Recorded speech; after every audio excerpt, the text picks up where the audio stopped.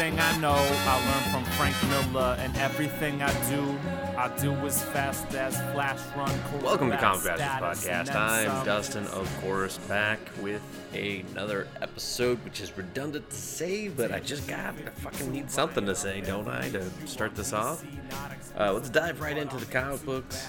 Got some first issues and such to discuss.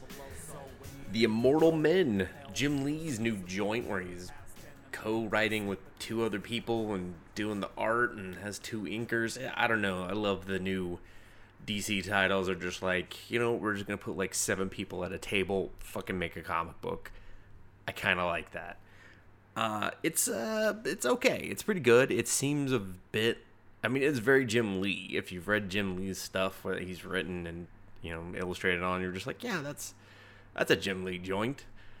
Some kid can see stuff when he touches other people, so of course he wears fucking dope-ass little white gloves. He's super rich, and there's some immortal men that can be killed, but will live for as long as they're not killed or something. It's like Highlander, okay? They can live forever, but if you take the head, that's it.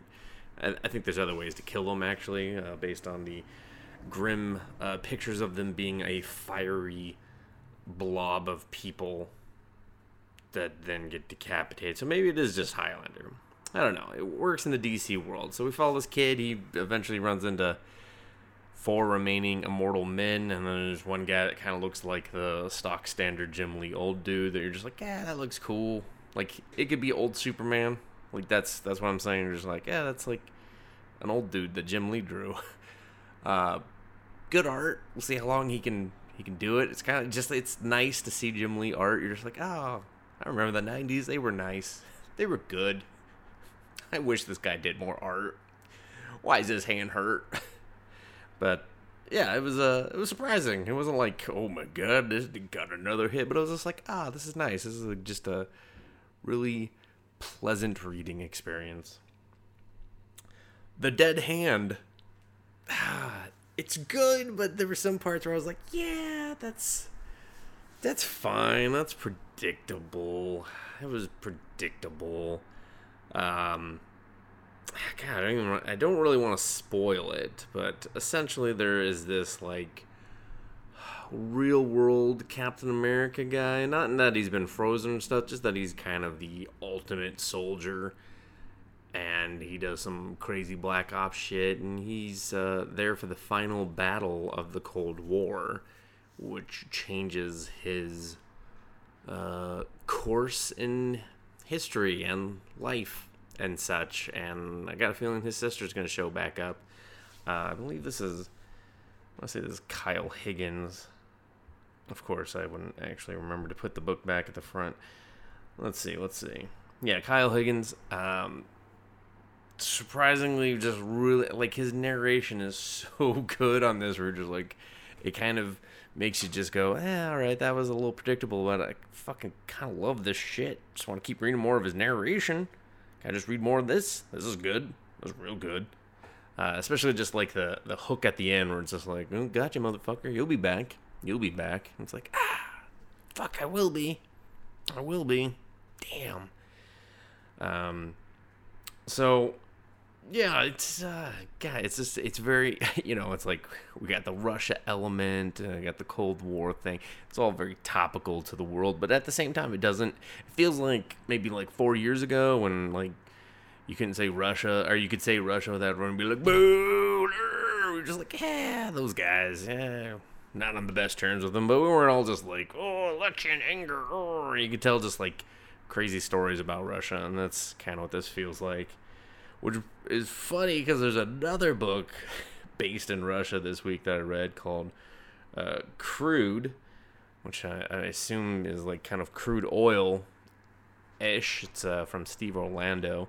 As I said in my written review, I actually did an interview with Steve Orlando in which he actually worked and lived in, I believe, some part of Russia or whatever, but he actually knows like some Russian and stuff like that. And he actually knows the culture, and I can't remember what else. You can just look it up on the site if you want to fucking know more details. But so I wasn't terribly surprised when he was like, hey, I got a Russia themed book. And it is a bit different. No, it's not, actually, now that I think about it. Well, I mean, there's a Russian super soldier type guy who has a badass nickname that is not explained, but I'm pretty sure it's like fucking Grim Reaper is the translation. Has to be, because when people see him and they say the name, they kind of look like they wet themselves a little bit. There is some confusion in the beginning. At least I found it confusing. Of just flipping back and forth between the present and the past, and then like a different part in the past. It flips a little too much. It's going for a very movie, TV, cinematic thing where, you know, like if a father was sipping a cup of coffee and then would just like break off into the other thing. Like, that's 100% what they're going for here. Like, he's literally drinking coffee and then goes into the flashback. It just doesn't quite work because it's a comic book, and the font for the flashback heading and stuff sucked. So I was just like, oh, okay, I get that. At one point, I just thought this guy was like sleeping with people that were the same name as his parents or something, and I was like, oh, that's weird. Is this about incest? I did not sign up for that. Unwittingly. Oh, it's not. Okay, never mind. My bad. So, but it was okay. It could be about a father getting revenge for his dead son, / also figuring out who his son was, because they were Russian men and had no sort of, I don't know, talking relationship, even though it was weird because they were drinking vodka and you were like kind of talking pretty openly. It seemed. It was like, all right, well, guess this is not a total indictment. Oh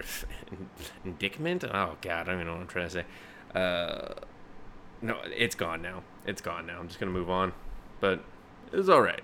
The art wasn't amazing. It was art. Let's see what else we got to talk about. Gideon Falls, I'm still finding this decently boring. There wasn't a crazy cool hook like the first issue where Father Tom had his dead fucking eyes and was shirtless and was like standing on a bed like a monkey crow thing. And it was just like, follow me, motherfucker. And we were just like, damn, boo scary. Instead it was just like, hey, this father's got a drinking problem and sometimes gets unruly in public, and we're also going to pin him for murder. And then they find Father Tom's body. And they were like, no, he just died.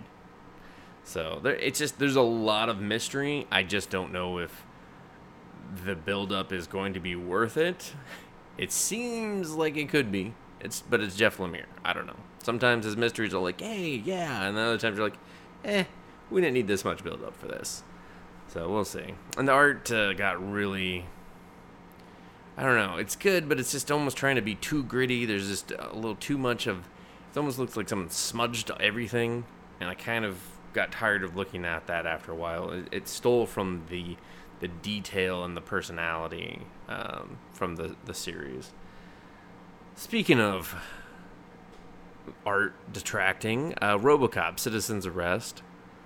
This is just, Brian Wood figured out the very clever formula for how to make a RoboCop comic book work, and he pulled a Star Wars, a Jurassic World, for lack of a better example, a Ghostbusters, and kept the original parts, but then fast-forwarded the story, and is basically just telling the same RoboCop story, but with our modernizations to it. So the other stuff happened, and this is happening later, but it's kind of re-happening. It's a soft reboot, okay? In the way that the Star Wars fucking 7 was just New Hope, but with new characters sprinkled in. Same fucking thing. This is just RoboCop with new characters sprinkled in and a new bad guy. Same mayor as a puppet crap, same gentrification / replacing of the police and stuff. It's all the same thing. It's not horrible. It's not great. Well, I wasn't just like, fuck yeah, RoboCop's back. But there was a sassy, they have like a sassy robot cop, and they have a RoboCop app where if you pay a small amount of money, you can report crime, and if that person that you reported gets convicted, then you get a lot of money back. So it's like, just narc on everyone all the time, and you might get a payday. And there also might be a lot of people in jail. They didn't really cover the court system and how that would work, because I think any judge and any lawyer would easily win any case, just like the traffic light ones, where the companies that made the traffic lights got a kickback, and so they were making the camera go off faster so that they could rake in more money, obviously, and then like everyone in California just stopped having to even show to court or pay those bills because, or those tickets, because, you know, there was obvious fraud going on. Anyway, that's a real weird side story, but that's what it kind of makes me think of. I was just like, how would this won't work? Because there'd be so much just like legal mess to it. In principle, just on the surface level of not presenting anything else, sure, it fucking works. But if you dig a little deeper than what the story's presenting, you're like, this doesn't work. This world's broken. This world's broken. And then the phone kills someone. Oh, and you're required to have the phone. I'm just like, man, there's a lot of like human rights being violated in Detroit now. Probably is in real life, but more so now somehow. If you like Brian Wood shit, you'll probably like it, but I haven't been high on that guy since a while. I'll phrase it and leave it like that. It seems like there was another book I had to talk about, but I cannot... yes, Sideways. Sideways 2 and 3. I read both of them. I like this book. I really do. It's growing on me as one of DC's, like, my DC go-to title. It feels like an improved 90s comic book with like modern sensibility. So it has like this 90s style formula and the superheroing and the very Spider-Man-esque insults and banter, but it just works. There's not like, you know, fan service beefcake shit. I mean, if you like teenage boys in their underwear, then that's, you know, I take that back. Maybe that's up your alley. But it showed that he's trying to be a hero with or without the costume, and that the costume isn't really that important, and he was in the hospital. It was it was a nice sequence in which the title character / Derek was injured but still felt like he could do something, but physically really couldn't, and they didn't just pull out the bullshit of like, he'll do it anyway and whatnot. It was like he went and tried to use his shoulder and effed up his shoulder a lot more. And that was the end of it. He wasn't just like, no, I gotta keep using this dislocated shoulder somehow. I can't. So I kind of like that. But then I liked the cheesiness of a evil organization showing interest and having video of him and having weird floating platforms. And I don't know. Something about this book is just fun. I like the villain and her tragic backstory, where it showed she could have easily been a hero, but she went the villain route. And it shows just how almost easy that is for any superhero. And that's what, it's kind of that like back and forth between good and evil is what makes superhero stories so interesting. And I think that they're just really capturing that. And I really liked his villain, and I hope they introduce kind of more. So, especially since it seems like DC was very forward thinking in how to get more freebie characters created, because they were just like, well, we don't have, you know, mutants popping up. We're kind of killing this meta thing. They're like, but what if we do these 2 events, one in Flash and one in the DC universe with the Metal Knights, and now boom, new people and new villains can just kind of show up, just hiding out in the corners, and then all of a sudden they're just like, booyah, we're here, motherfuckers. So it's just kind of interesting. Not that Marvel does anything good with mutants anymore anyway, because they were like, no, we're doing Inhumans. Gotta back that pony. No, fuck, we bought Fox. Oh, we backed the wrong pony. Why are we doing this? Get me a Fantastic Four book. Please don't do a Fantastic Four book, Marvel. If you're listening, I won't review it or care, but just don't. I just don't want to see everyone be like, this is how you do Fantastic. This is what we've been waiting for. No, it's not. It's still boring. Eat a dick. All right, forever and always, Fantastic Four can eat a dick. And that's my review of Sideways. Ending with EADFF.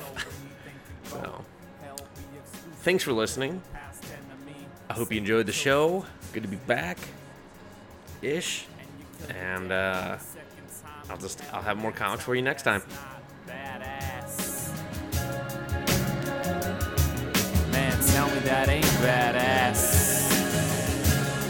It goes Batman, Detective, Year One, The Dark Knight, and Robin. I'm Robin, DC for all of them, can't stop 'em. And I'ma lose my damn mind, like Logan this time, all possessed by the red right hand, fighting X-Man. Storm just chilling, Nemesis laughing, Cyclone mentally prepares for eye blasting. Novels with the graphics, picture strips, see comics need to settle down just a little bit and go back underground. Like for permanent bastards, got it right though. They write to keep the scene on the right track, so they read stack after stack and reporting back. Since someone gotta keep these creators in check, man. And the verdict is Jason Aaron, yeah, he's in check. Tony Daniel, yep, in check. If you read a comic, put it back. Plastic sleeve, hard cardboard back. Then in the milk crate black. Filed alphabetically, no, seriously.